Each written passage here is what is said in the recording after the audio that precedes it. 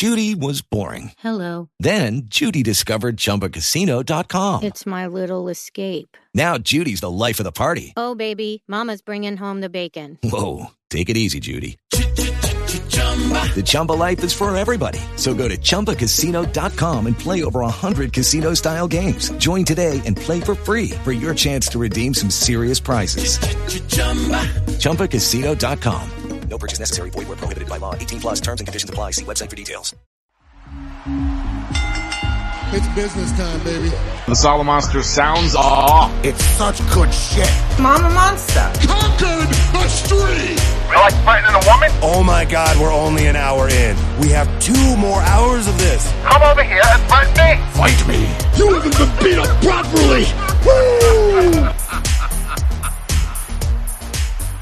Back on dry land from my maiden voyage on the high seas and karaoke with John Moxley. This is episode 636 of the Solomonster Sounds Off for Royal Rumble Sunday, January 26, 2020.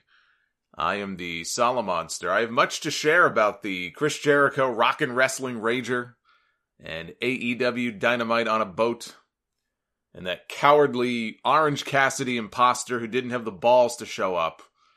Thankfully, the real deal made it on board and met far too many people who actually thought that I was the man himself. It was scary how many people seemed to legitimately think that I was in fact Orange Cassidy. Or am I? You still have not seen the two of us in the same place at the same time, so how sure can you really be? The most satisfying feeling, though, was our last night on the ship when I finally was able to shave my face. I could not take it anymore. I don't know how you people do it. It was all itchy. I couldn't wait to shave that shit off.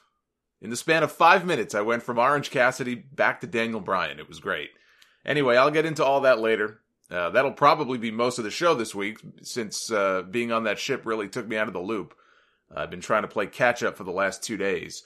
No RSPW Rewind this week. That'll be back next week. And I did not get to see NWA Hard Times. They had their pay-per-view on Friday night. Did not have a chance to see it. I have not even gone through all of the results yet. But I did watch Worlds Collide last night. NXT versus NXT UK. So I am going to have a review. I'll talk about that a little bit later on. And we're going to go through some updates to the Royal Rumble card tonight. We'll do that first. But before all that, just to run through some business here, don't forget Audible.com is still partnered up with the Sound Off, offering everybody listening a free book. If you just use our link, audibletrial.com/Solomonster. Here in the month of January, you still have time left. Punch in that URL, sign up for their 30-day trial, and you can cash in on one free wrestling book or non-wrestling book of your choosing. audibletrial.com/Solomonster. Also, if you want to become a PayPal VIP, you may do so on thesolomonster.com. You'll see the PayPal button on the right-hand side of the page. And also now, I have added it to the top of our YouTube page. So if you go to the main Solomonster Sounds Off YouTube page for the channel, you'll see some little icons up top, probably for, Spotify and iTunes and all that. You'll see a Donate Now link for PayPal. If you click that button, it'll take you to the same place. And $10 or more will get you a nickname and a shout-out. Thank you to John Loose Cannon Lopez, the Portland pop star Paul Hamilton, Deadpool James Herrera, the Florida Freebird Brian Pacera, Beast Mode Brock Joseph, Raymond the Mountie Medina, Killshot Keith Hart, the Moldovan Masochist Alexandru Mata. He's kind of the Brutus Beefcake here of the PayPal rundown this week. He changed his name. He has a new gimmick now. After all these years, he is now the Moldovan Masochist. Luis Hercules Hernandez, Velvet Revolver Robert Murray, the Chicago Slayer Willie Eicher, the Diamond Dallas Dance Machine, Harrison Soep, New York Punk Arnold Modesto, Michael Rambo Reap, Mass Debate, Featherweight Matt Fate, Mr. Black, Quentin Moore, who's celebrating a birthday today, so happy birthday to Quentin as he trucks across the country listening to this podcast. Happy birthday to Nick D from his brother Bruno. Bruno was introduced to the podcast by his older brother, giving him a very happy birthday shout-out this week.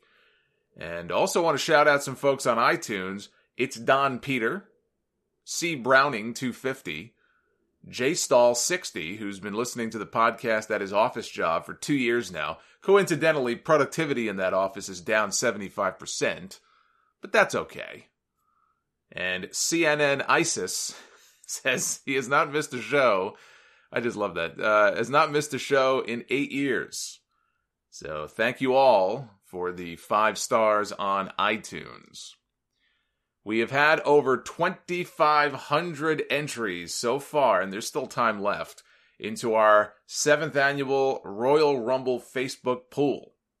So we have broken the previous record of 2430 from last year. I don't know how many pools we're up to, probably about 81, maybe 82. We're on our way to 82. So we have shattered last year's record. I thank you. I really didn't know if we were going to do that or not, but we did. And so I thank you all for that. And my thanks, and I'll keep saying it, to Zach Holker, who puts a tremendous amount of time and effort into this pool each and every year. It was his brainchild. He started it 7 years ago. He's the one who puts everything together, goes through all the names, issues the numbers. I'm totally hands off with that because I'd have no time for it. But I'm part of this like all of you. I got my number, and there's prizes that are going to be issued for the 3rd, 2nd, and 1st place winners. We've been through what those prizes are. You can look them up in the thread if you want to know what the winners are going to receive. There's still time to enter, a few more hours. Just find the original post pinned up top in the group in the announcement section and like the post. I would say maybe leave a comment at this point for Zach just to make sure he sees you. Maybe you want to tag him, Zach Holker. But there is still time. You can still enter up until a couple of hours or so before the pay-per-view tonight. Numbers have already been issued. For everybody else who's already applied, you can still get your number, but everybody should have a number by now. It is they are listed in a separate post that is linked within the original one if you want to find out where the numbers are. Take advantage of the Control F function if you're using Windows at least. And then that is the easiest way to search for your name on this just wall of text with 80 some odd pools. Control F, type in your name. It should pop up if it's on the list. If it's not, you can let Zach know. I drew number 26 this year, which is funny because I drew number 25 last year, which was Rey Mysterio in the Men's Rumble and Sonya Deville in the Women's Rumble, neither of whom went on to win. And 25 is a good number, but so is 26. So I'm going to remain optimistic about my chances this year. I won my pool 3 years ago with the number 23 spot. Randy Orton entered that year at number 23. That was the Rumble they did at the Alamo Dome. And he went on to win the entire thing. So now we root for number 26. The plan is for me to do the final Ultimate Rumble pool, most likely, live on YouTube after my Dynamite stream this Wednesday. There's not going to be enough time for me to go through everything tonight to do it on the Rumble stream. But when I go live for my AEW Dynamite review on Wednesday, when that review is over, I plan to spin the wheel live on the air, and I'll pick the 1st, 2nd, and 3rd place winners on the air. So that way you have a visual aid, and you can watch, and everything's on the up and up. And so that's the current plan. By then, we should have all the winners and all the different pools sorted. I can then take all 80 some odd names, because the way it works is each person who won their respective pool will be added to this final ultimate pool, from whence we will choose the 3rd place winner first, and then the 2nd place winner, and then, of course, the grand prize, the grand poobah. So that's the plan. And again, still some time to get in on the action if you are not yet in the pool and get your number. I did my Royal Rumble predictions a week early because I knew I was going to be away this past week. But if you missed them, let me run through the card one final time, and I'm going to sprinkle in some thoughts on some of the events that went down on Raw and SmackDown this week on the go-home shows. I did go back and I watched what I missed while I was in the middle of the ocean this week. The pay-per-view airs tonight from Minute Maid Park in Houston, Texas. In a newly added match, Andrade will defend his United States Championship against Humberto Carrillo, who returned from his storyline injury on Raw this past week to save Rey Mysterio from a similar fate as the one that befell him when Andrade DDT'd him onto the exposed concrete. It was probably about a month ago at this point. He rescued Rey from a similar fate after his ladder match on Raw against Andrade. The first ladder match, we were told, and I couldn't believe this when they mentioned it, but the first ladder match on Monday Night Raw in 13 years. Now think of all the matches, 3 hours now. This show has been 3 hours since 2012. That's a lot of matches, a lot of content, a lot of gimmick matches, table matches, Falls Count Anywhere matches, 2 out of 3 falls matches. And to think that we have not had a ladder match on Raw, at least a one-on-one ladder match, in 13 years seems impossible to believe, but apparently it's true. Before Monday, the last one that I could find a record of was the 15th anniversary of Raw, way back in 2007, with Jeff Hardy against Carlito for the Intercontinental title. I thought some of the spots in that ladder match from Monday were just stupidly dangerous, especially with Ray in there. I mean, you talk about tempting fate. He's done pretty well as far as avoiding injury in his comeback here so far in WWE. I mean, he was out for a little while with an arm injury, but in terms of his knees and everything else, Ray has, held up pretty damn well after a period many years ago where it seemed like he was made out of glass. And then you put him a week before the Royal Rumble on the go-home episode of Raw in a ladder match where he is taking these stupid bumps. I mean, there's no such thing as a safe ladder match. Lucky Land Casino, asking people, what's the weirdest place you've gotten lucky? Lucky? In line at the deli, I guess? Aha, in my dentist's office. More than once, actually. Do I have to say? Yes, you do. In the car before my kids' PTA meeting. Really? Yes. Excuse me, what's the weirdest place you've gotten lucky? I never win and tell. Well, there you have it. You can get lucky anywhere, playing at LuckyLandSlots.com. Play for free right now. Are you feeling lucky? No purchase necessary. Void where prohibited by law. 18+. Terms and conditions apply. See website for details. But this was even more dangerous than the standard fare that you would. I mean, I guess outside of Money in the Bank. But some of the things that these guys did, even Andrade at one point, he took some bump backwards off the ladder and his head, it looked like the back of his head smacked another ladder. I'm like, what are you doing? Do you want these guys to be off the pay-per-view on Sunday? I mean, it was a good match. I give them their props. It was a damn good match, but man. So Andrade won after giving Ray a hammerlock DDT down through a ladder. Carrillo made the save after the match. I think this will be a good match tonight between Andrade and Carrillo to open the show if they want to open the show with it. I mean, maybe they want to open with the Women's Rumble or the Men's Rumble. Who knows? Maybe you want to separate the two Rumble matches, but I think this would be a good match to open with. It also may well just end up on the kickoff, but Andrade is not losing that championship. Andrade retains. Ray actually gave an interview to TV Insider and suggested that maybe they can find a way to stretch things out all the way to WrestleMania, and they do a hair versus mask match, whether it's for the title or not, between he and Andrade. I'd be down for that, preferably without them killing themselves with ladders. We've got Sheamus against Chad Gable. I picked Sheamus last week. I mean, my mind has not changed on any of these predictions, by the way. These two, I think, this will be the first time we see them in the ring one-on-one. And I can envision a scenario where these two end up having good chemistry the way that Sheamus always had with Daniel Bryan. And if that's the case, and if they give them some time, this could be a really fun match. Or, given that Sheamus just came back, they can have him just destroy Gable in 3 minutes and be done with it. But Sheamus is the winner either way. King Corbin against Roman Reigns in a Falls Count Anywhere in the Stadium match. If they take advantage of the stipulation here in this big baseball stadium and they get creative with it, it could be fun. It could be fun. The stipulation, the setting that they're going to be in, if they get creative with it, it could turn out to be fun.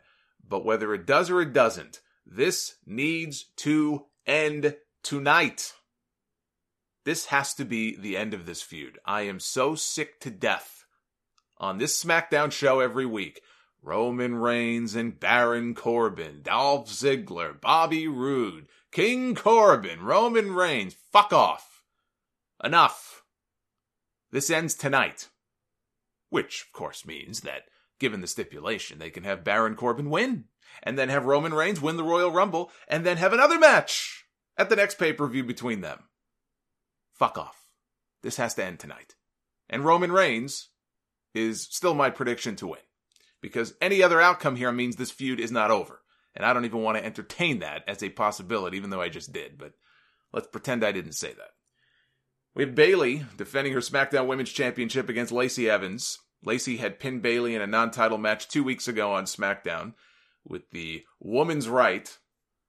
I don't think she does the same thing here. In fact, I think the SmackDown Women's title match at WrestleMania will probably end up being Sasha Banks against Bayley. And so in order to do that, Bayley has to keep the title. Now, I watched that Lacey Evans promo from SmackDown where Michael Cole walked over on stage and he interviewed Lacey Evans and she got all emotional talking about her father and his battle with addiction and bullies and she hates bullies. And, you know, look, she was getting emotional during the promo. Just because she got emotional during the promo does not make it a good promo. And I'm looking at the substance of what this woman is saying here in this character on this television show. And she's talking about Sasha and Bayley and how they're bullies, and I'm not going to stand around. I hate bullies. I just dislike bullies, and I had to stand up and do something about it. And I'm listening to all of this stuff. And I was not a fan of this, but as you could tell, I was not a fan of this.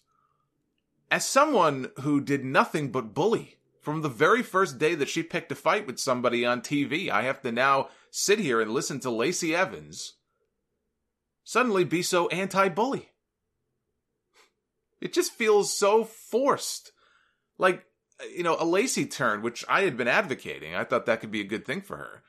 You could do a Lacey Evans turn. It would have been fine without all of the I hate bullies crap. Just like Chad Gable. Would have been fine. Not a headliner, but he would have been fine. He was already, you know, he was getting some fan support behind him through his performances, his efforts in the ring. He would have been fine without all of the I embrace who I am, Shorty G bullshit. When did these shows become so agenda-driven? I mean, I know it was already with all the women's revolution stuff and the labels they love to put on that, to the point that even the women in the company were saying enough with calling it the women's revolution. They love their labels. But when did these shows become so agenda-driven? Every storyline, everything has to have some kind of agenda, some kind of narrative to it. It's like they have a quota that they need to reach on. How many narratives and agendas can we put forward? All right, this person, you're going to, no bullies, anti-bullying, and then this guy, you're short, so, you know, believe in who you are and don't, you know, embrace who you are. And what's going on here? What is this nonsense? I mean, I get that it's a show that's targeted at children. Actually, that's not even true. You look at the Lana Lashley stuff on Monday night, I don't see how you can say this is a show that's targeted to children. But they sure do love to cater to the PG children demographic. Maybe they feel like this is Aesop's Fables or something, and everything has to have some kind of moral to the story here. Hint, hint, it doesn't. Enough with the agenda crap. It feels forced. Becky Lynch defends her Raw Women's Championship against Asuka. This has to be the night that Becky finally gets that win that she has not been able to get over Asuka. I mean, look, if Asuka were to win, you get no arguments out of me. I think it would take a lot of guts on their part to have Asuka win again when people probably figure Becky's getting her win back. And Asuka's one half of the women's tag team champions. So people look at this and go, Asuka's not winning the title. She's not going to have 2 belts. They're not going to have her beat Becky again. But what if she did? What if she did? And they drag this out to WrestleMania. And at WrestleMania, Becky gets her big win.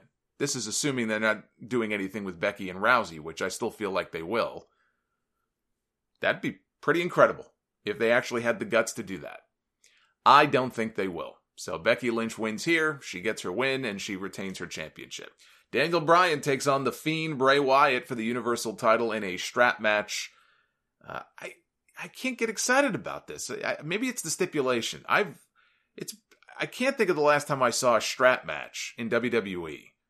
That was this amazing match. I mean, Savio Vega and Steve Austin had at least one really memorable strap match from what I can remember. I mean, it can be done if you have the right talent and you book the match in the right way. The Fiend's matches so far, I mean, I love the character, the split personality shit. I love all that. But his matches leave a lot to be desired. I'm not sure adding a strap match stipulation is necessarily the wisest move, but I trust in Daniel Bryan. It is not impossible, but it's very difficult to put Daniel Bryan out there in a big pay-per-view match like this and have him shit the bed. So I don't think he's going to shit the bed, but I do wonder how they're going to pull this off. To me, the outcome is not really in doubt. I can't see them taking the championship off of Bray, at least not before WrestleMania. So I think The Fiend retains, but I could see some kind of bullshit finish here. Maybe it keeps Bryan in the title picture, because I'm looking ahead to WrestleMania. And if Bryan is not in the championship picture, I'm not sure what you do with Daniel Bryan. Who do you put him in there against? What's the obvious WrestleMania match for Daniel Bryan, unless you keep him locked into this championship feud in some way? I just don't, and don't even float the name Baron Corbin to me, because I don't want to hear that. But I don't see any obvious match for him heading into WrestleMania. But I think The Fiend retains. And then we have the 30-woman Royal Rumble match. Still a lot of spots to be filled. But my pick is still Ronda Rousey to return to when, and her name has not been talked about, supposedly. She's not been seen or heard from. And it doesn't sound like she's going to be in the Royal Rumble, although they just released a new Ronda Rousey shirt, interestingly enough, on WWEshop.com. So perhaps that's a sign of something, or it could be a sign of nothing. But I'm sticking with her as my pick. I think she comes back as a surprise. She wins the Royal Rumble. She gets that one-on-one match with Becky Lynch that she did not get at last year's WrestleMania. Shayna Baszler, I fully expect her to be in this match. I'd be shocked if she didn't show up as a surprise in the Royal Rumble. She could win. If not Ronda, she would be my number 2 pick here, that she would win and take on Becky instead. I did float the Nia Jax idea on the show last week, which I'm actively rooting against. On the SmackDown side, the only conceivable winner to me would be Sasha Banks. With Sasha going on to challenge Bayley for the championship at WrestleMania, I'd be okay with that too. But I think Ronda returns, and maybe it comes down to her and Sasha, which was last year's title match at the Royal Rumble, and then Ronda dumps her out to win. Hey guys, it is Ryan. I'm not sure if you know this about me, but I'm a bit of a fun fanatic when I can. I like to work, but I like fun too. It's a thing. And now the truth is out there. I can tell you about my favorite place to have fun. Chumba Casino. They have hundreds of social casino style games to choose from with new games released each week. You can play for free anytime, anywhere. And each day brings a new chance to collect daily bonuses. So join me in the fun. Sign up now at ChumbaCasino.com. No purchase necessary. VGW. Void where prohibited by law. See terms and conditions. 18+. It is Ryan here, and I have a question for you. What do you do when you win? Like, are you a fist pumper, a woohooer, a hand clapper, a high fiver? I kind of like the high five, but if you want to hone in on those winning moves, check out Chumba Casino. At ChumbaCasino.com, choose from hundreds of social casino style games for your chance to redeem serious cash prizes. There are new game releases weekly, plus free daily bonuses. So don't wait. Start having the most fun ever at ChumbaCasino.com. No purchase necessary. VGW. Void where prohibited by law. See terms and conditions. 18+. And then we have the 30-man Royal Rumble match with WWE Champion Brock Lesnar entering in the number 1 spot. Cain Velasquez says in all these interviews that he's going to be in the Royal Rumble match. Maybe he eliminates Brock. Brock kicked Ricochet in his Dickochet last Monday, so maybe Ricochet gets his revenge by dumping out Lesnar. Kofi Kingston may be looking for revenge as well. None of these are going to end up being Brock's match at WrestleMania. I mean, Velasquez could. But it's not going to be Brock against Ricochet. It's not going to be Brock against Kofi. They're not even on the same brand. But that doesn't mean you can't give him some memorable revenge spot where Brock is distracted and they dump him out of the ring. Look, you can have anybody eliminate Brock Lesnar with the right distraction. If Marco fucking Stunt was a surprise in the Royal Rumble match, even Marco Stunt could eliminate Brock Lesnar. I would not advocate that. But with a little bit of assistance, even he could eliminate Brock Lesnar if you do the right distraction. If somebody is outside the ring and distracting Brock, I mean, these wrestlers are easily distracted by their own theme music, okay, or someone else's theme music. Anybody can eliminate anyone at any given time. So, yes, you can give it to Kofi, you could give it to Ricochet. There's a lot of possibilities here. Look, maybe we get some surprise NXT entrant who goes face-to-face with Brock. There's lots of possibilities here. Seth Rollins, he said on Monday night he wants to go back-to-back and win the Royal Rumble again. Maybe his new partner, Buddy Murphy, dumps him out. You know, it is every man for himself. Rollins and Murphy, by the way, are the new Raw Tag Team Champions after beating the Viking Raiders last Monday. They have an actual tag team in their stable, but the belts go to the 2 single stars. But I'm okay with it because it puts gold around Buddy Murphy's waist. Not the first time, not the last time we'll see that, hopefully. Puts gold around his waist, and I'm glad to see them positioning him so high up on the card. Rollins, meanwhile, set a new record on Monday now for most reigns as Raw Tag Team Champion with 6, and he did it with 5 different partners. Did it twice with Dean Ambrose, once with Roman Reigns, once with Jason Jordan, let's not forget him, once with Braun Strowman, and now with Buddy Murphy. Drew McIntyre, he's promised to Claymore Randy Orton's head off his shoulders after Orton caught him with an RKO on Monday. So you got that little side story going on. In the end, I think that they go the predictable route and have Roman Reigns win and challenge The Fiend at WrestleMania. I have not been paying much attention to all of the potential surprises that have been listed on some websites. You know, this person's been spotted in Houston and this person's been spotted. The only thing I said was a couple weeks ago that The Undertaker was spotted at the Performance Center in Orlando. Now, Orlando is not Houston, so just because he was at the PC does not mean that he was training for a cameo in the Royal Rumble, but it could. It could. And that would certainly be a surprise. Although I'm not sure what purpose it would serve unless he was winning the whole thing, because if he gets dumped out, then it would have to be by somebody he's going to wrestle. Maybe it sets up a WrestleMania match for him. Hey, they have a Saudi Arabia show next month. Maybe it sets up his opponent for Saudi Arabia. We'll find out. But I've intentionally stayed away from reading up on any potential surprises. I'm not even sure there are going to be very many. They only have about 3 spots open in the Men's Rumble. I think they have 27 of the 30 spots already filled up. So in terms of surprises, like a legend, or in terms of NXT talent, there aren't very many spots left open here. Triple H last night after the Worlds Collide show, he did say there's going to be NXT talent in the Rumble. He just didn't say which Rumble. Maybe more in the Women's Rumble than the Men's. I always look forward to the Royal Rumble, no matter how bad the product may be. I always look forward to the Royal Rumble. And there have been some years where the product was just god-awful. I wouldn't say it's god-awful. I mean, well, maybe SmackDown is. Raw has shown some signs of life recently. But regardless, I always look forward to the Rumble. I'm always a mark for the Rumble, have been since I was a kid. And I just don't want them to screw it up. Just give me an entertaining Royal Rumble. That's all I ask. If I remember correctly, I think the ones last year were actually pretty good. So I'm hopeful that tonight will be good as well. I will be going live on YouTube after the pay-per-view. It's the Rumble, so who knows when the show is going to end. It could end at 11, it could end at 10:45, it could end at 11:30. I have no idea. But I will be going live on YouTube shortly after the pay-per-view goes off the air. So go to the Solomonster Sounds Off YouTube channel, hit that sub button if you are not already subscribed. You should get an email notification when I go live, and you can join me for a full recap of tonight's Royal Rumble pay-per-view. Before I get into all the AEW stuff and the Jericho Cruise, let me tackle NXT first. I did go back and I watched the NXT show from Wednesday. Just a few key notes here. Io Shirai did wrestle Toni Storm to a DQ finish when Bianca Belair got involved. Io tweaked her knee during the match. I don't think it's a storyline injury. I think it's a legitimate injury. She could be out for up to 2 months. She tweeted a photo of a knee brace, and that sucks. We need her back soon. She's one of the highlights of that show every week. So hopefully it takes less than 2 months, but hopefully no more than that. They did have 2 semifinal matches in the Dusty Rhodes Tag Team Classic this week. We now have our final match coming up next week.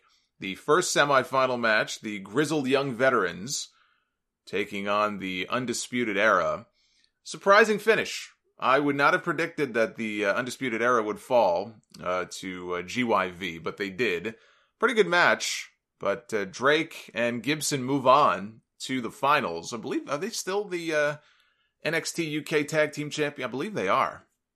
I could be wrong. Maybe they've lost them, but anyway, they move on to the finals, and then the other semifinal match, we had the Broserweights, Matt Riddle and Pete Dunne taking on Imperium, Fabian Eichner and Marcel Bartel, and the Broserweights pick up the win.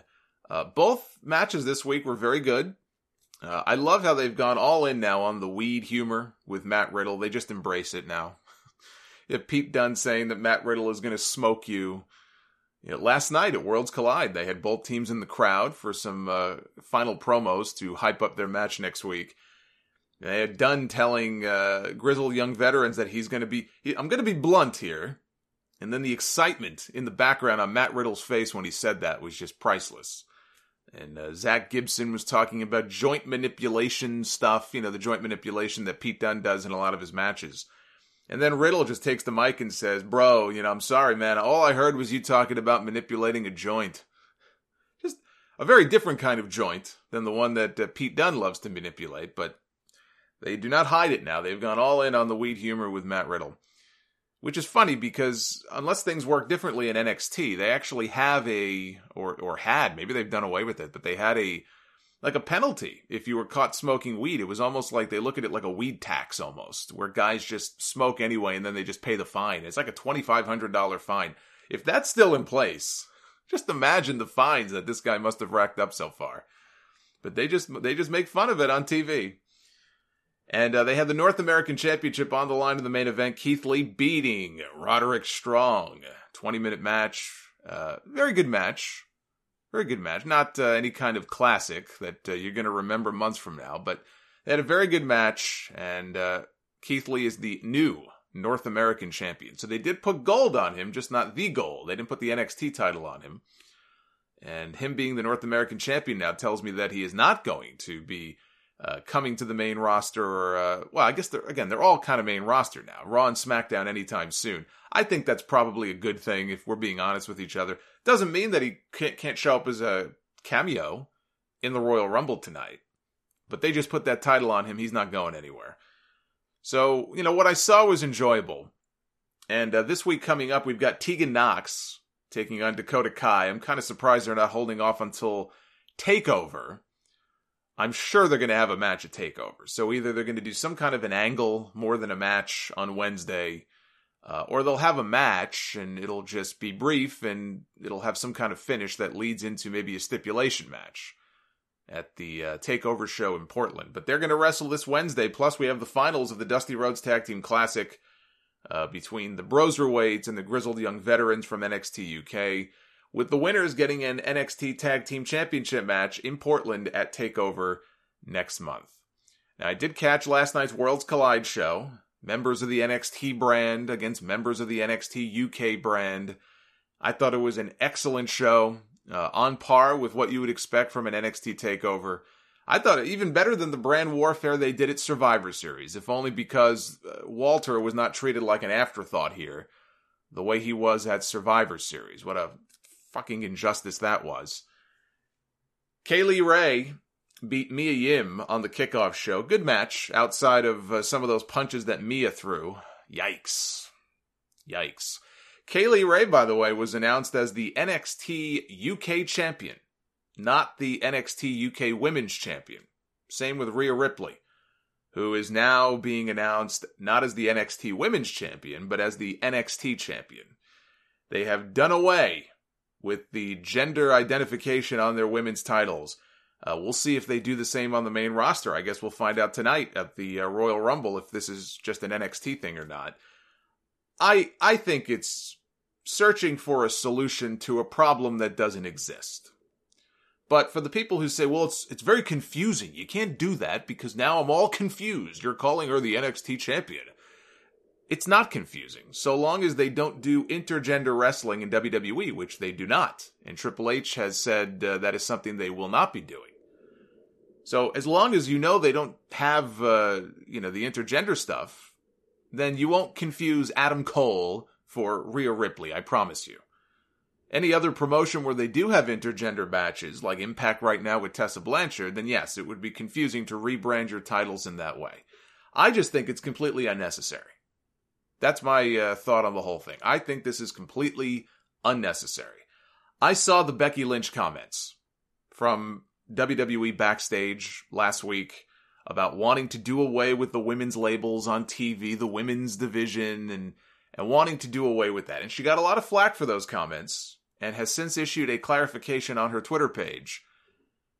explaining that, she was talking not about renaming the division, but about rethinking it and how limiting it can be to ascribe the women's label to everything. So, for example, you have people that sometimes will look at a pay-per-view and they'll say, well, we already have 3 women's matches on the show, so we don't need any more than that. Why do we need more? That sort of thing. And to that end, I think it's a valid point. There should not be a limit on something like that. If they had 5 women's matches, and some people just don't like women's wrestling, I get that, but if they had 5 women's matches that were interesting enough to put on a pay-per-view, let's say the pay-per-view has 10 matches or 11 matches, and half of them are going to be women's matches, but they're interesting enough. They're compelling matches. They've been built up for a long time. The talent involved is really good. They always deliver. Then great. Put those 5 matches on, is what I say. And if they don't, then you go with the matches that are more interesting. Here's the problem. They don't have enough women on Raw and SmackDown right now that are good enough to do that with. Or at least what they have them doing right now is not interesting enough. Becky and Asuka, for example, that's a good long-term story that they came back to. Becky and Ronda Rousey, that was a hot rivalry in the months leading up to WrestleMania last year. And it deserved to be in the main event, rightfully so. They deserve to be in the main event headlining that show. I don't want women's matches, or cruiserweight matches, or midget matches, or any division-specific matches, headlining shows, or flooding shows, unless they're good enough to headline shows and to fill up the cards. I don't want these things to be decided upon based on someone's genitalia. I want them to be based on skill level and how interesting the stories are. And part of that, is on the way that WWE books these women. WWE has headlined Raw now for weeks with this Lana, Lashley, Rusev, Liv Morgan crap. And it sucks. I won't even watch it. I saw that was the main event on Monday. I didn't even watch the match. I don't know what happened. I don't know who won. I don't give a shit. If that's their idea of headlining with the ladies on Monday nights, then I have no interest in seeing it. So Becky can talk about how limiting it is to use the term women's, but she should look at her bosses in the face and lay the blame there, because they're the ones that spent years conditioning the fans and brainwashing them to think the way that they do about these things. And they're not doing the ladies any favors with what they've been doing with the women on Monday Night Raw and on SmackDown lately. The NXT women's division blows both shows out of the water. I will happily watch NXT shows that are headlined by the women. Stripping away the word women's from everything is not going to do shit to change how people perceive women's wrestling. Talent and stories will. Those are the 2 most important things. Talent and stories. I don't care what labels you do or don't put on it. Rant over. That's it. I've said my piece. Finn Balor. He had a match against Ilya Dragunov. Dragunov had lost to Cesaro several months ago in a fantastic match, and this was another excellent match, albeit another losing effort for him. He seems to be a project for the NXT UK brand that's coming along nicely. He just needs to do less of those thigh slaps, which were distractingly noticeable to me during this match.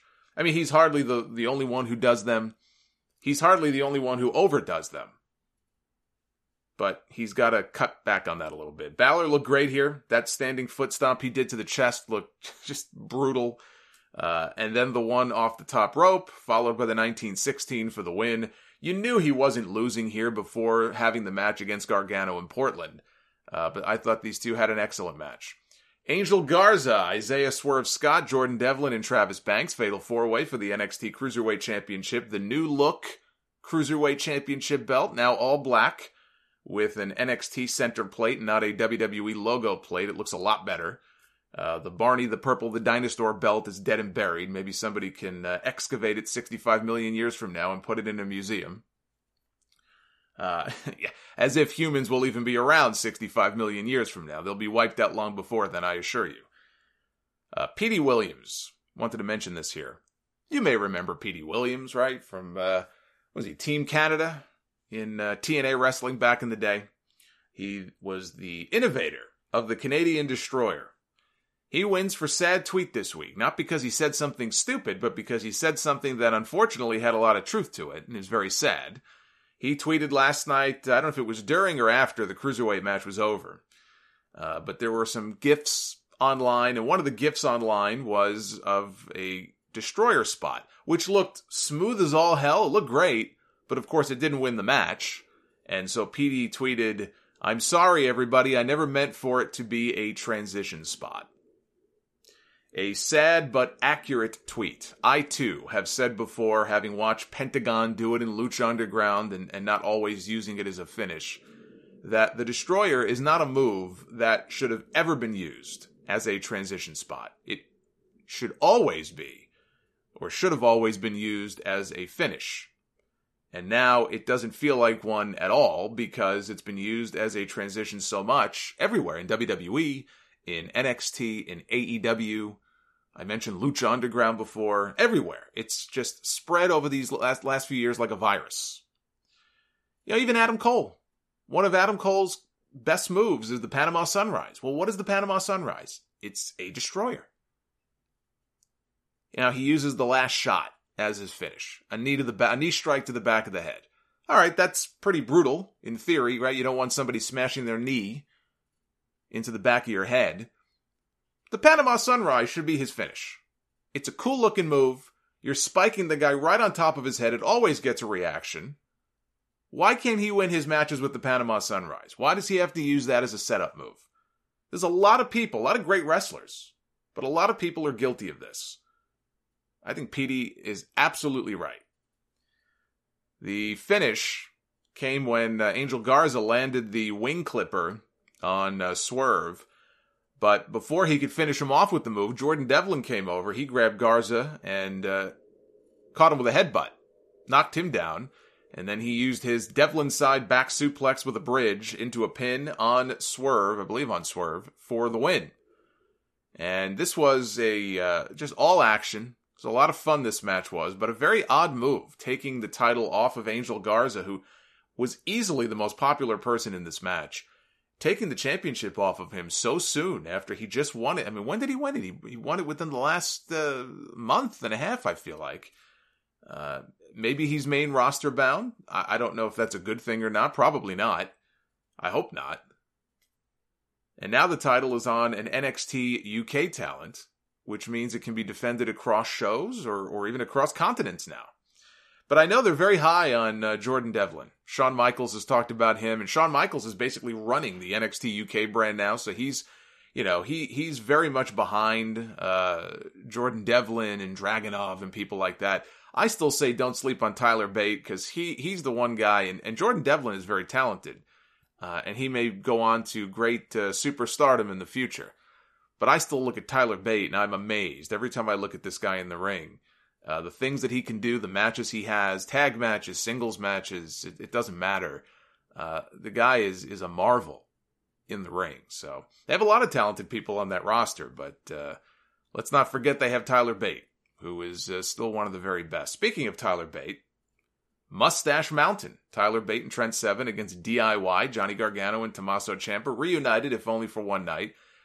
This was, in a way, this was kind of like a dream tag team match. And it was every bit as excellent as you would expect it to be. It was a back and forth between Bate and Ciampa, led to a Tyler Driver 97 for a near fall. DIY had their meeting in the middle knee strike super kick combo all set up, and it got cut off by a bop and bang. There was a spiral tap by Bate, accidentally connected with his own partner. They had put Tommaso down with a burning hammer diving knee combo, 2 count only. DIY makes a comeback. They hit Trent Seven with the meeting in the middle for the win. All 4 men shook hands like a good sport after the match was over. This was great. With the Lucky Land Slots, you can get lucky just about anywhere. This is your captain speaking. We've got clear runway and the weather's fine, but we're just going to circle up here a while and get lucky. No, nothing like that. It's just these cash prizes add up quick. So I suggest you sit back, keep your tray table upright, and start getting lucky. Play for free at LuckyLandSlots.com. Are you feeling lucky? No purchase necessary. Void where prohibited by law. 18+ terms and conditions apply. See website for details. Judy was boring. Hello. Then Judy discovered ChumbaCasino.com. It's my little escape. Now Judy's the life of the party. Oh, baby, mama's bringing home the bacon. Whoa, take it easy, Judy. The Chumba life is for everybody. So go to ChumbaCasino.com and play over 100 casino-style games. Join today and play for free for your chance to redeem some serious prizes. ChumbaCasino.com. No purchase necessary. Void where prohibited by law. 18 plus terms and conditions apply. See website for details. This was just a great attraction with DIY going over. Rhea Ripley against Toni Storm for the NXT Women's Championship. It was good, but I thought very unspectacular. Kind of disappointing. I mean, again, the work was fine. It was solid, but kind of disappointing, to be honest. I was expecting more out of this. Storm missed the frog splash. Rhea hit her with the Riptide to retain the title in about 10 minutes. And Imperium against Undisputed Era. That was the main event, and it felt like one, too. This had a big fight feel the way that the Shield and the Wyatts did when they first met in the Elimination Chamber. Although those two teams got a standing ovation before they even touched when they had their first match. But this had that kind of feel to it here. These two factions meeting for the first time, 4-on-4, turned into 4-on-3. Alexander Wolf got legit KO'd early on by a Bobby Fish kick that connected a little too well. And the match had to be stopped briefly. The medic came over. They got Wolf out of there. He never did come back out. So the match was 4-on-3 from that point on, with Undisputed Era having the man advantage. Wolf tweeted after the show, he said, "I'm fine. It was all my fault." He put hashtag chin up because he had his chin tucked, I guess, when he shouldn't have. And so, lesson learned. I don't think he'll be doing that again. Roddy went chop for chop with Walter. If I had to be chopped by either Walter or Roderick Strong, I would retire.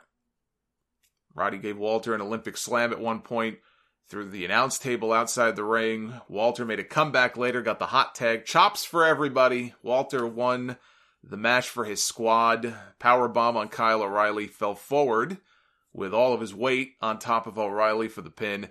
Big pop for Imperium winning here in Houston. Kind of, I guess it shouldn't be surprising, but a little surprising to me. People seem to love the finish. This was a fight. I thought this lived up to the hype. Even one man down, these guys didn't skip a beat. In fact, it worked better with Imperium coming off as the underdogs, right? They're one man down. What are they have the disadvantage here. What are they going to do? And they come back and pick up the victory. So the two brands end up splitting with 3 wins apiece to end the night, which means nothing was resolved. So I say, bring on round 2. As you know, I was on the Chris Jericho Rockin' Wrestling Rager at Sea, Part 2. I did not go on the first cruise last year. But after this, there's a very good chance this will not be my last. And at the risk of sounding like I'm blowing smoke up the man's ass, I have to, before I get into the trip and everything else, I have to hand it to Chris Jericho and what he has been able to do. His band got invited. The way this all came about is that Fozzy was invited to work the Kiss Cruise about 5 years ago. And he does the Kiss Cruise and he comes out of it and he says to himself, I can do this myself. So he takes the idea to WWE, who he was still working for at the time, because he wants to have NXT talent on the ship. And of course, WWE says no. Vince McMahon is worried about people getting food poisoning because he heard about a cruise where everybody got food poisoning. Some bullshit excuse, instead of just saying, it's not our idea, and we're not going to make any money off of it, so fuck off.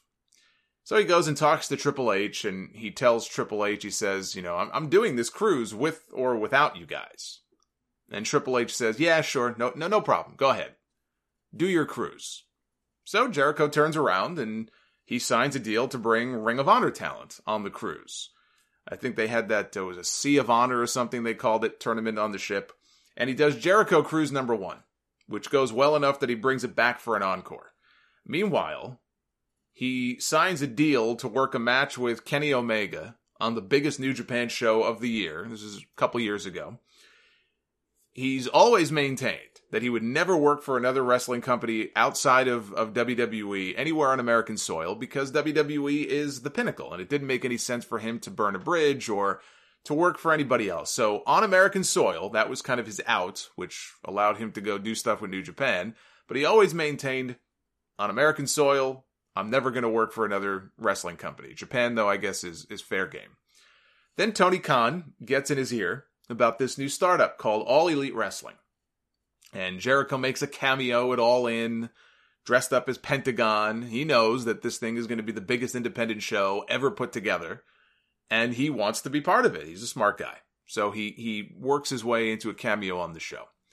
Then he gets this amazing offer to join AEW for more money, he says, than he ever made on a single contract in all the years and all the contracts that he ever signed with WWE. Now, mind you, this man is almost 50 years old by this point. And he's saying that he's been offered a contract bigger than any he's ever been offered before.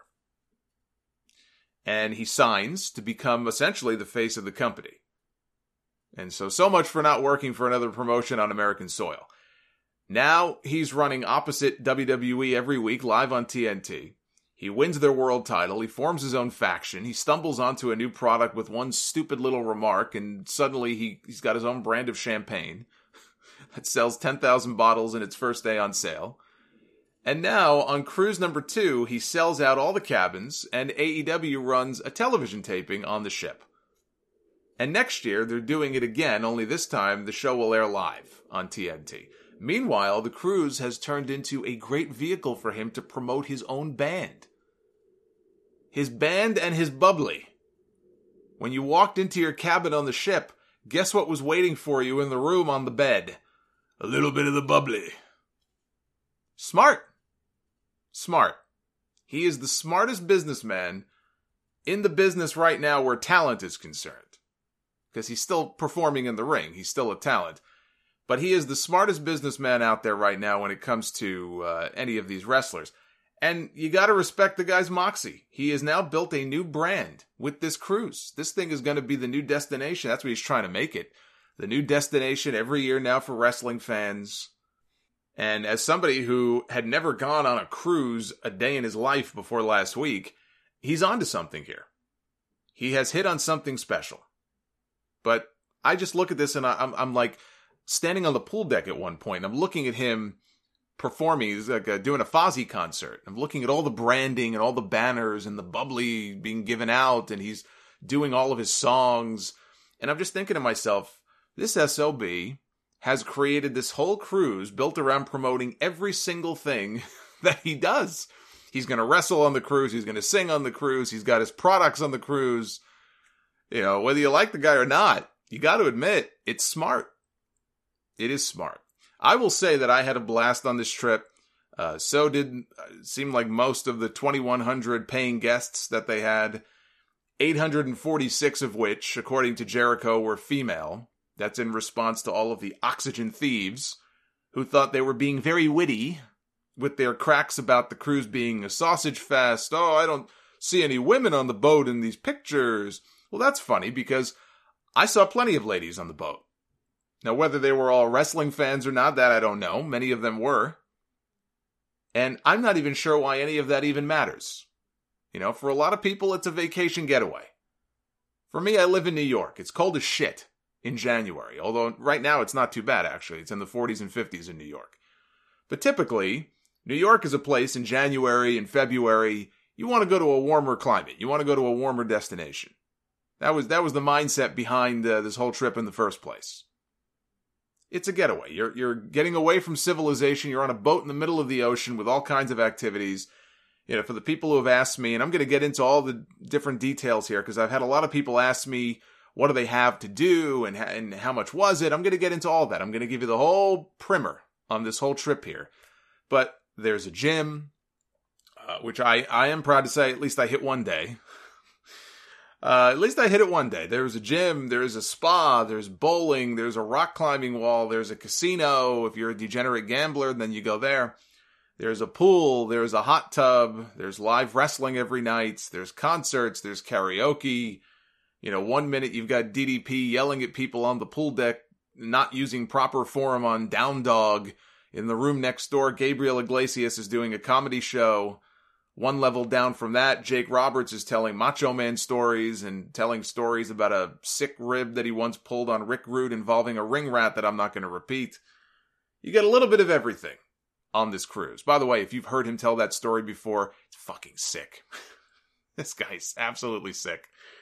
Tons of wrestlers walking around everywhere throughout the week. Obviously, a lot of AEW talent, but also non-AEW talent and legends. They had Ric Flair was on the cruise. I never saw him, nor was I dying to find him. I really couldn't care less. I've met him before anyway. But Ric Flair was on the cruise. Diamond Dallas Page was on board to host some DDPY sessions. He did an 83 Weeks podcast with Eric Bischoff, who was there. Scott Hall was there. Jake Roberts, Chavo and Vicky, MVP, Victoria, Booker T. Booker T had a great answer for why he was able to do the cruise. As somebody who works for WWE, doing the pay-per-view kickoff shows every month, and he's a Fox employee, right? He's got the gig on Backstage every week. He said he could do it because I'm a grown-ass man and I do whatever the fuck I want. That may be the best answer to a question about anything that I've heard in a very long time. I'm a grown-ass man and I do whatever the fuck I want. Gotta love Booker T. One of the cooler moments for me was bumping into Jericho's dad, Ted Irvin. We actually bumped into him 3 different times on this trip, completely unexpected, completely unplanned. The first one wasn't even on the ship. I got into Miami a day early, and that night in Miami, before the cruise even started, we're walking along this main street. I forgot what street it was. It was closed off at night. They had all kinds of art stands and stuff. And I look up, and I recognized him right away because he was just on Dynamite a few weeks ago. But there he is, New York Rangers legend, Ted Irvin. Could not be a nicer guy. And he was talking us up to the point his family had to pull him away. It's like, come on, we got to go here. And he's like, hey, find me on the ship. And he ended up finding us on the ship by accident. We didn't find him. He found us.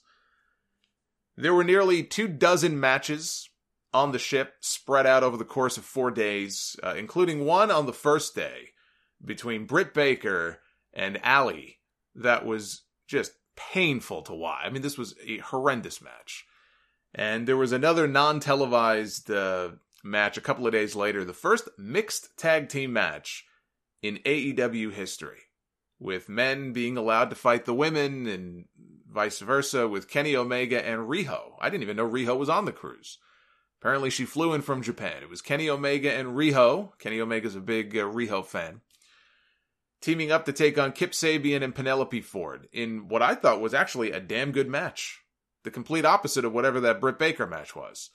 This was a damn fine match. I'm not going to spoil the outcome because I don't know if they may use this on Dark this week or not, so I won't say who won.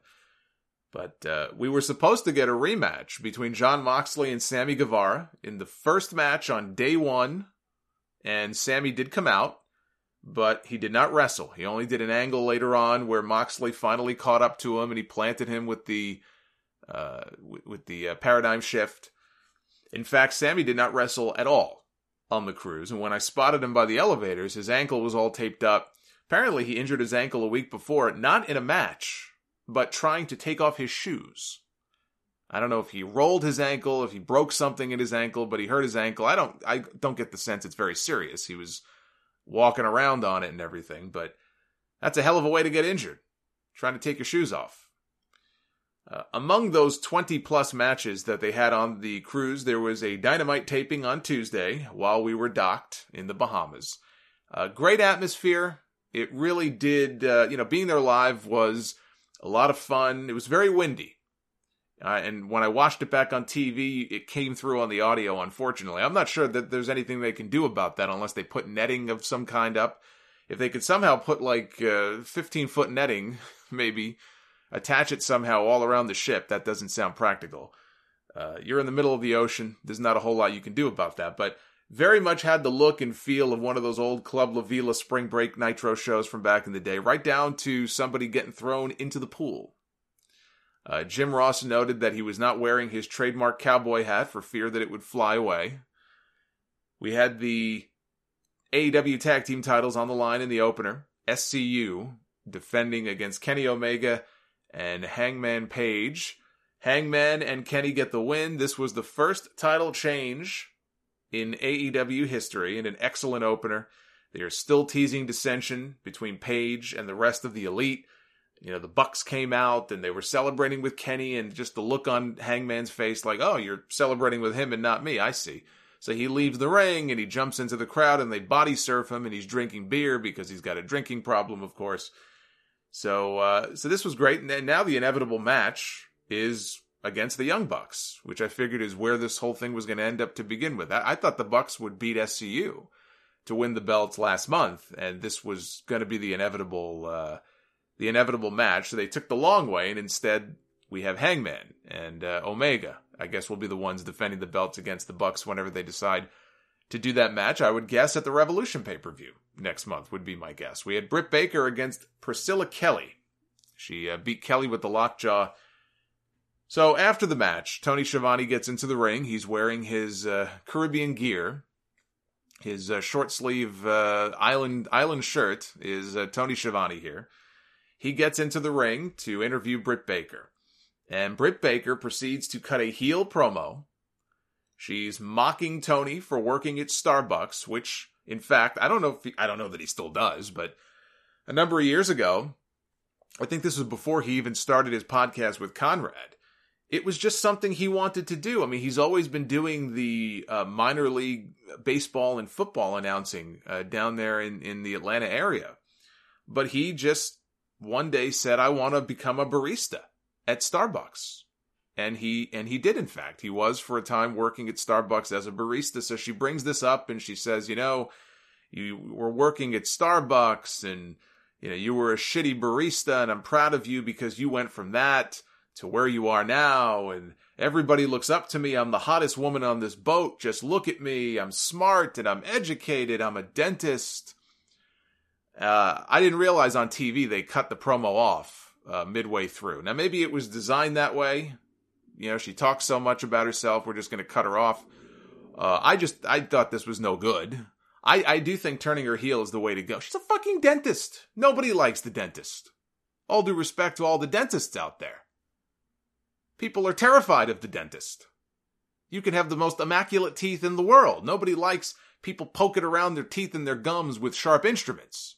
Nobody likes root canals. Nobody likes having a cavity filled or a tooth pulled. How she was a babyface to begin with, I'll never know. So her being a heel is the correct move, but it doesn't mean that her matches and promos are automatically good all of a sudden. They are not. We had the Inner Circle, Chris Jericho, Santana, and Ortiz, taking on the Jurassic Express, Luchasaurus, Jungle Boy, and Marco Stunt. One of the best moments from any of the matches, all crews, was Jericho coming out to Judas, the crowd singing along, and even when they cut the music off, the crowd said, fuck that, we're going to finish this song, and they finished it out. It's a great moment. Jericho pinned Marco Stunt after hitting the Judas effect. He still can't figure out Jungle Boy, still can't put him down, but Marco made for some pretty easy prey. MJF beat Joey Janela. Janela was up top, and he looked out by the stage, and there was Kip Sabian and his legit ex-girlfriend, Penelope Ford, making out with Kip Sabian, and that distracted him, and he missed his elbow drop, and then MJF used his version of the Crossroads, which he calls the double cross, spiked Janela right on his head and got the pin. So MJF gets the mic, and he's running down Cody, and he's running down the fans, and, says Cody last week talked about how MJF is just a chapter in his book. And MJF said, you're right, I am a chapter in your book. I'm the last goddamn one. So Cody shows up, and MJF reminds him, you can't touch me, because if you do, there's no match at Revolution. But that doesn't mean that the Young Bucks can't touch him. So as he goes to leave, he turns around, and he gets a double super kick, and the Bucks drag him over to the swimming pool, and they chuck MJF into the pool. He's flailing around like he can't swim. You knew somebody was going in the pool. And it turned out to be MJF. And they ended the taping with Jon Moxley beating Pac in a match where the winner would meet Chris Jericho for the AEW Championship at Revolution next month. Elevated Death Rider wins it. A very good match between Pac and Moxley. This Wednesday, Jericho, Santana, and Ortiz team up again, this time to take on Darby Allin and Private Party. The Young Bucks take on The Butcher and The Blade. And Cody wrestles Kip Sabian. So that is the lineup for Dynamite coming up this Wednesday. So on the last day of the matches, which would have been Thursday, and I have no idea if any of these matches are ever going to see the light of day, if they're going to be used on AEW Dark, I have no idea. But the final night had Cody beating Joey Janela in the last match, and then he says, we need some baby faces out here, and somebody back there, please, come on out. So out comes SCU, and Daniels cuts a speech, I've been doing this 27 years, and this is one of the best times of my career, and Cody calls out Tony Khan. And Moxley's out there as well, but he calls out Tony Khan, and Tony comes out, and again, people were giving Tony shit when he did the whole stunner thing a few months ago, and I said at the time, it's not a big deal. It did not air on television. It was, I think, Steve Austin's birthday, and they were just being silly. They called him into the ring, he did a stunner, who the fuck cares? I don't get the sense that Tony, when he says that I'm not going to be an authority figure on TV, I don't want to be on TV, I get the sense he's telling the truth. He came out here, they weren't even on TV, and he looked nervous as all hell, like he just wanted to say something real quick. He thanked everybody, he put the mic down, he couldn't wait to get out of there. He did not want to be there. So we got Moxley then gets the mic, and he's got the eye patch on and everything. He looks like a pirate. And so Pirate Moxley takes the microphone, he says, when I was a kid, when I was younger, one of my favorite wrestlers was the Sandman. And he was going to do his best Sandman impersonation. The only problem was he didn't have any beer cans. So he said, we don't have any Budweisers, but we've got a bunch of fucking White Claws. So we're going to make do. And he guzzled one of them down, and he smashed the can against his forehead a whole bunch of times. I don't think he bled, but he did his best Sandman impersonation. But the best part of all of this really was the Moxley cruise. We got Jon Moxley karaoke. I don't know about you guys. Some people hate karaoke. They're not very good at it. They just don't get the appeal of it. I like karaoke. I'm not one to say whether I'm good or bad at it, but I enjoy it. I enjoy watching it. I have my song that I do, my go-to, and everybody has, their song that they like. Anyway, Jon Moxley, I didn't get to do any myself. I wasn't doing that, but I did watch Jon Moxley doing karaoke. He sang Sweet Caroline. That I did not see live, but I did catch him singing Bohemian Rhapsody by Queen. With Priscilla Kelly and Darby Allin, he joined in during the climax of the song. And Moxley later on did The Bad Touch by the Bloodhound Gang, which is an oldie but a goodie. I say oldie, of course, goes back to the late 90s now, is considered oldie, I guess.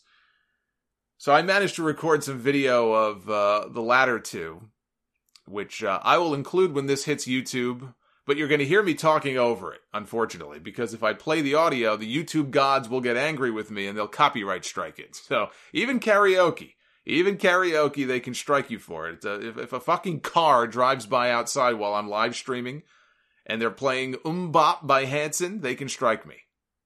Which, in this neighborhood, I guarantee you that will never ever happen. But if it did, YouTube would know about it. So I'll play the video on the YouTube clip. But if you want the video with the audio, it's up on my Twitter right now, @Solomonster. If you want to judge for yourself how good of a karaoke performer Jon Moxley is. He's got the voice of... his voice is a lot closer to Vince McMahon, to be honest with you. He sounds a little bit like he's been gargling gravel or concrete. But if you want to see the video with the audio, @Solomonster on Twitter. People loved that Bohemian Rhapsody video. Last I checked, it had over 140,000 views. And I think half of that 140,000 probably tagged Renee Young on the video. So I'm sure she must have seen it by now. I mean, hell, she's probably heard it herself. In the shower. Maybe in bed. Who knows? Sing a little Queen as things start to get hot and heavy. Priscilla Kelly also sang Wannabe by the Spice Girls, and Nyla Rose sang I'm on a Boat by The Lonely Island and T-Pain. Luchasaurus, he sang some songs without his mask on, and Marco Stunt sang a little bit as well. He also joined Jericho on stage at one point during his Fozzy concert. I got video of Luchasaurus chokeslamming Marco Stunt into the crowd, who then body surfed him before sending him back. Moxley was wearing his eye patch through all of the karaoke nonsense to sell the storyline injury from that spike to the eye from Chris Jericho. So anybody doubting his commitment to kayfabe, you can doubt no more. Moxley looked like he was having the time of his life on this cruise. He stole some of Jericho's thunder away. It was less the Jericho cruise and more the Moxley cruise. And they're nuts if they don't have him back next year for an event called Moxley Sings the Hits. I think they have to dedicate a whole karaoke session to him just singing. The fans can choose. I think the fans should be allowed to choose what song they want him to sing, and then he should be forced to sing it. If that isn't an attraction on the cruise next year, then they're doing something wrong. But he was having a blast. And it is amazing what being away from shitty creative will do to a man's happiness. No inoculations, no gas masks. He seems like a happy guy. The other realization I came to, having listened to it a bunch of times now, is that Moxley's theme music in AEW is fantastic. I may like it even better than the instrumental that he used in WWE. And that was a great song too. You can decide for yourself. It's up on iTunes and Spotify right now if you want to download it. It's called Unscripted Violence by Violent Idols. They have a whole bunch of AEW themes up there now. Jurassic Express is up there. Darby Allin, Pac. They have a few others. The Orange Cassidy stuff, everybody said, oh, you gotta put the Orange Cassidy gear on. Don't shave and, go dress up as Orange Cassidy. You gotta meet Orange Cassidy. The two of you have to meet. You have to take a photo together. You've got to be in the same place at the same time. And that coward was not on the cruise. That cowardly imposter was somewhere else. He was not on this cruise. None of the best friends were. Trent wasn't there. Chuck wasn't there. Chucky, whatever the fuck. And the Orange Cassidy imposter was not there either. So I took it upon myself to take his place and got some amusing photos with Cody and Hangman, the Elite, SCU. Actually, all of them except Cody were cool in terms of doing the kind of the unenthusiastic Orange Cassidy thumbs up.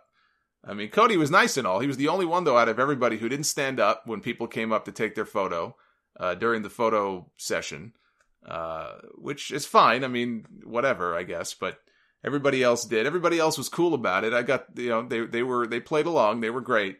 But one of the peak moments of the day during the photo stuff on the ship was, so MJF is doing one of the photo sessions, has this look on his face like he doesn't want to, and I take that back. Actually, MJF was the other one who did not stand up, other than Cody, for the photos. But with MJF, you can understand it. It's part of his shtick, right? He doesn't want to be there.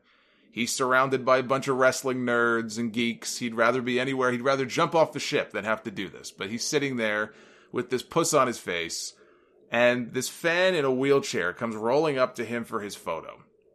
And MJF he looks at him, and he says, well, here comes Hot Wheels.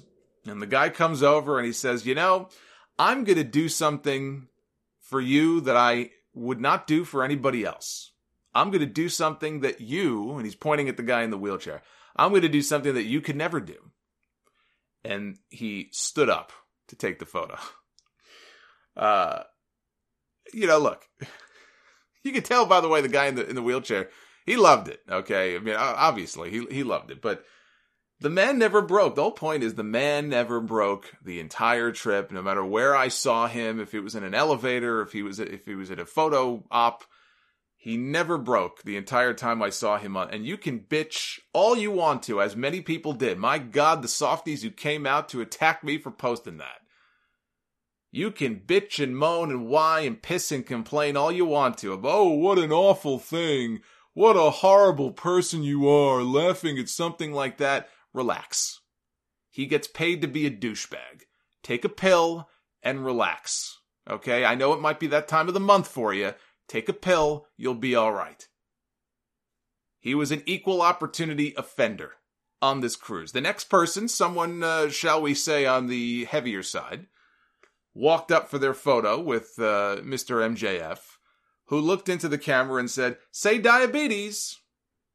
Then the next guy walked up. He had a barbed wire tattoo around his arm. And for him, it was, "Say virgin." Other people, he couldn't even stand to look them in the eye. He took his $45,000 diamond ring that he won.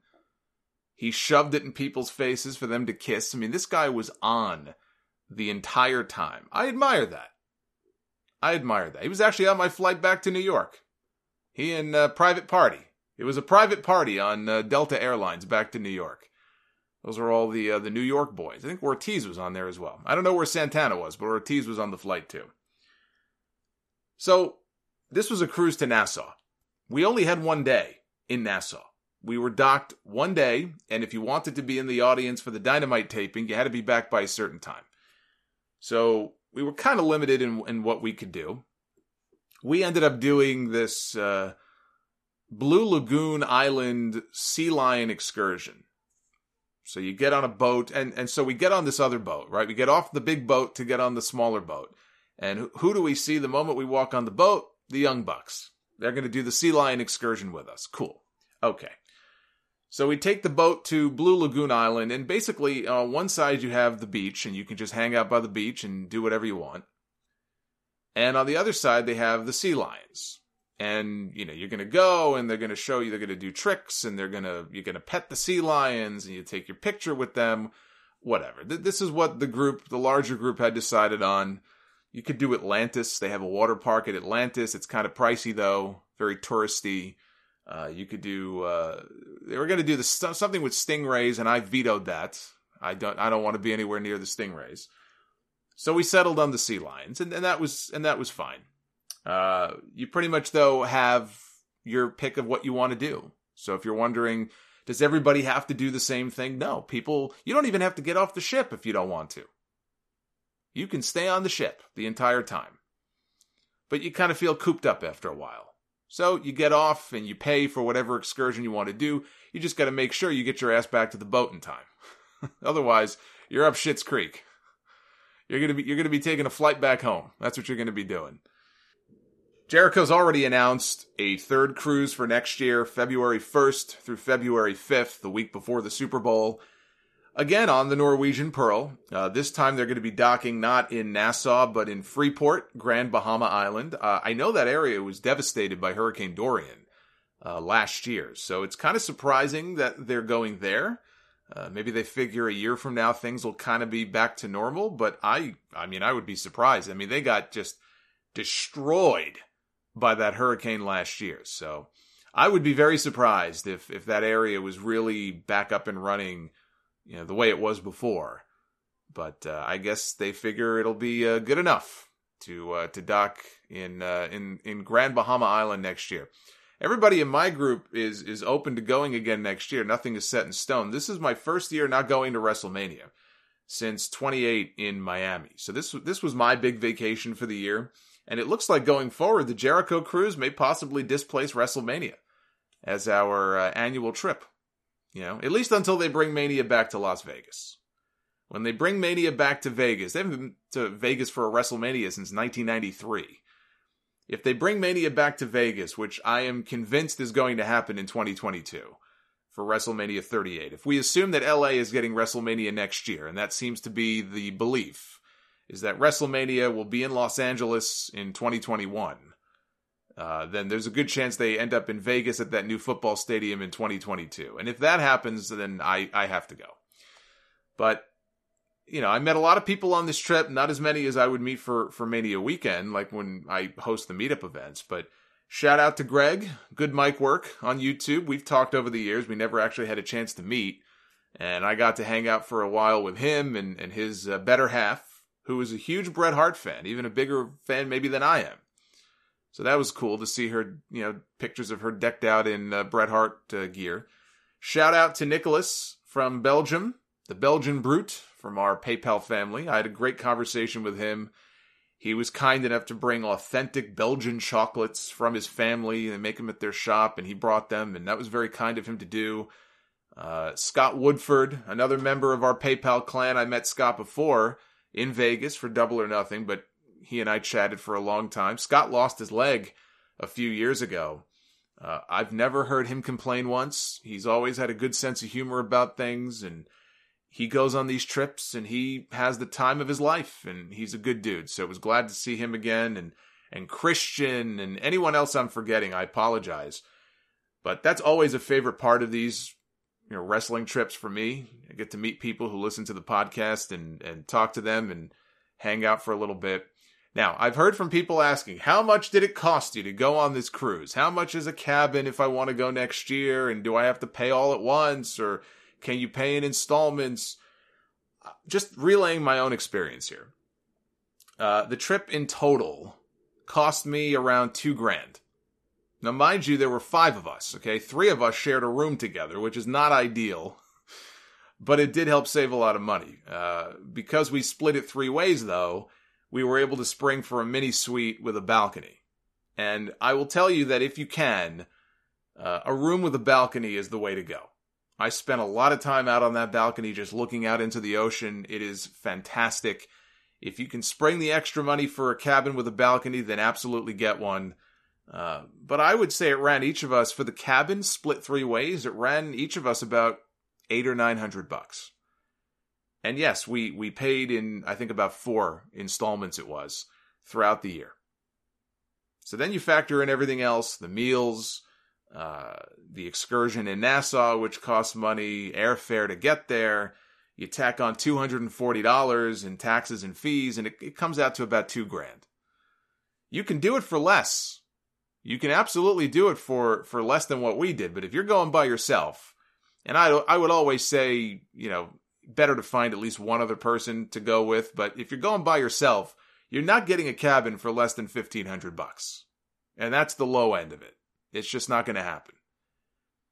But as part of what we spent, we paid for this specialty dining package. It gave us 3 meals at some of the nicer restaurants on board. That saved us a little bit of money, so that worked out well. There was an Italian restaurant. There was a steakhouse that we ate at, a hibachi place. The rest was the buffet. And they have, look, there's a ton of restaurants. There's a ton of bars. My one criticism was that the internet on board was atrocious. And I was the idiot who caved, and I paid for what was supposed to be full access to email and web browsing and social media. And the social media stuff is really barely the only thing that worked for me. But then again, I have to remind myself, we're on a boat in the middle of the frickin' ocean. So what do you expect? But the way I look at it is this, and my friend made a good point. If they can master Wi-Fi 35,000 feet in the air on airplanes, you would think they could do the same here. But I get it. You're in the middle of the sea, and I'm a slave to my phone, as many people are, and trying to be in the loop on everything at all times, when you just got to enjoy being on vacation sometimes. You got to forget about all that shit. I can't help it. I know, put the phone down and just enjoy what you're doing. I know. But I was warned in advance how bad the Wi-Fi might be. That's why I didn't bother bringing my laptop with me. That's why I couldn't go live for a Dynamite stream after the show on Wednesday. There was no way. And I'm glad I didn't. I'm glad I left it at home. But if you do choose to go next year and you plan on getting a lot of work done, don't. Just go and have fun. The work will be there waiting for you when you get back, just as it was for me, I assure you. But on the whole, I really enjoyed it. Didn't get sick or anything like that. You take your Dramamine, you'll be fine. If you've been on a cruise before, a non-wrestling cruise, then all of this is not news to you. But a lot of people they've never gone before, and I was one of those people. And now that I've done it, would I do it again? Absolutely. AEW's debut, by the way, in Newark, New Jersey at the Prudential Center for Dynamite. They're going to be there on March 25th. Per the Observer, has already sold more than 10,000 tickets in its first day on sale. Now, I think they wanted MSG, but WWE has pretty much got them on lockdown at this point, especially after how poorly that AAA show did in October, when they had to move the show out of the Garden and next door into the smaller theater outside Madison Square Garden. So they're running Newark instead. It's the New York, New Jersey area. So, of course, you're going to have a lot of wrestling fans 10,000 plus in the first day is pretty good. You know, some of these other towns that they've been to, these smaller cities, it's tough for them. You know, that's why they did the whole Legends of Memphis thing a few weeks ago. They were trying to sell tickets. You know, tickets were not moving. In some of these buildings, they get 3,000 people, 4,000 people. So in Jersey, they're going to have a lot more than 4,000 people. And I don't know. I guess tickets must still be available. I'm sure they didn't sell out. If you want to get in on that, then you may do so. That's really all I got for you this week. I don't have any mailbag questions. I have a ton of emails I have to go through in my inbox. I have not had time to do that. RSPW Rewind, I said that'll be back next week. And tonight is the Royal Rumble, so I want to get this out to you guys as quickly as possible because it's going to take a couple of hours to get everything finalized and uploaded here. So I will leave you with that. Hopefully I answered most or all of your questions as it relates to the cruise if you are thinking about doing it next year. And you can follow me on Twitter. I would advise you to do so tonight at Solomonster. I'll be live tweeting during the Royal Rumble pay-per-view and going live on YouTube as soon as the event is over. So just type in Solomonster Sounds Off on YouTube. You'll see the logo for the show, the official channel. We've got over 55,000 subs. And hopefully you are one of them. If not, then you need to correct that and get on there because we got the monthly pay-per-view streams, the weekly Dynamite streams. We have Sound Off video inboxes that I plan on doing more of and a lot of fun content on the channel. So hopefully you will join me there tonight. I will be back for episode 637 of the Sound Off next Sunday. I guess next Sunday is the Super Bowl. So I'll have to give my Super Bowl prediction next Sunday as well. Always very exciting. Always very exciting when a casual football fan gives his Super Bowl prediction. Yes, I will be sure to do that next week. So until then, be well, stay safe, have yourselves a fantastic week. Enjoy the Rumble if you are watching. And I will see you back here for more Sound Off, tonight on YouTube and then again next weekend. Until then, take care, guys. The Solomonster Sounds Off. Hello. Morrison versus Adam Cole, Morrison versus Ben Balor, Morrison versus Tommaso Ciampa, Morrison versus Keith. Let me ask you a question. Were you drinking during the pay-per-view tonight? I was. Okay, I thought so. See, I thought so. Okay. The Solomonster Sounds Off, available wherever you hear podcasts, including iTunes, iHeartRadio, Spotify, and now Pandora. Want more content? Visit youtube.com/The Solomonster for Sound Off extras and more. And follow The Solomonster on Twitter @Solomonster. Solomonster. Put that cigarette out. Solomonster Sounds Off.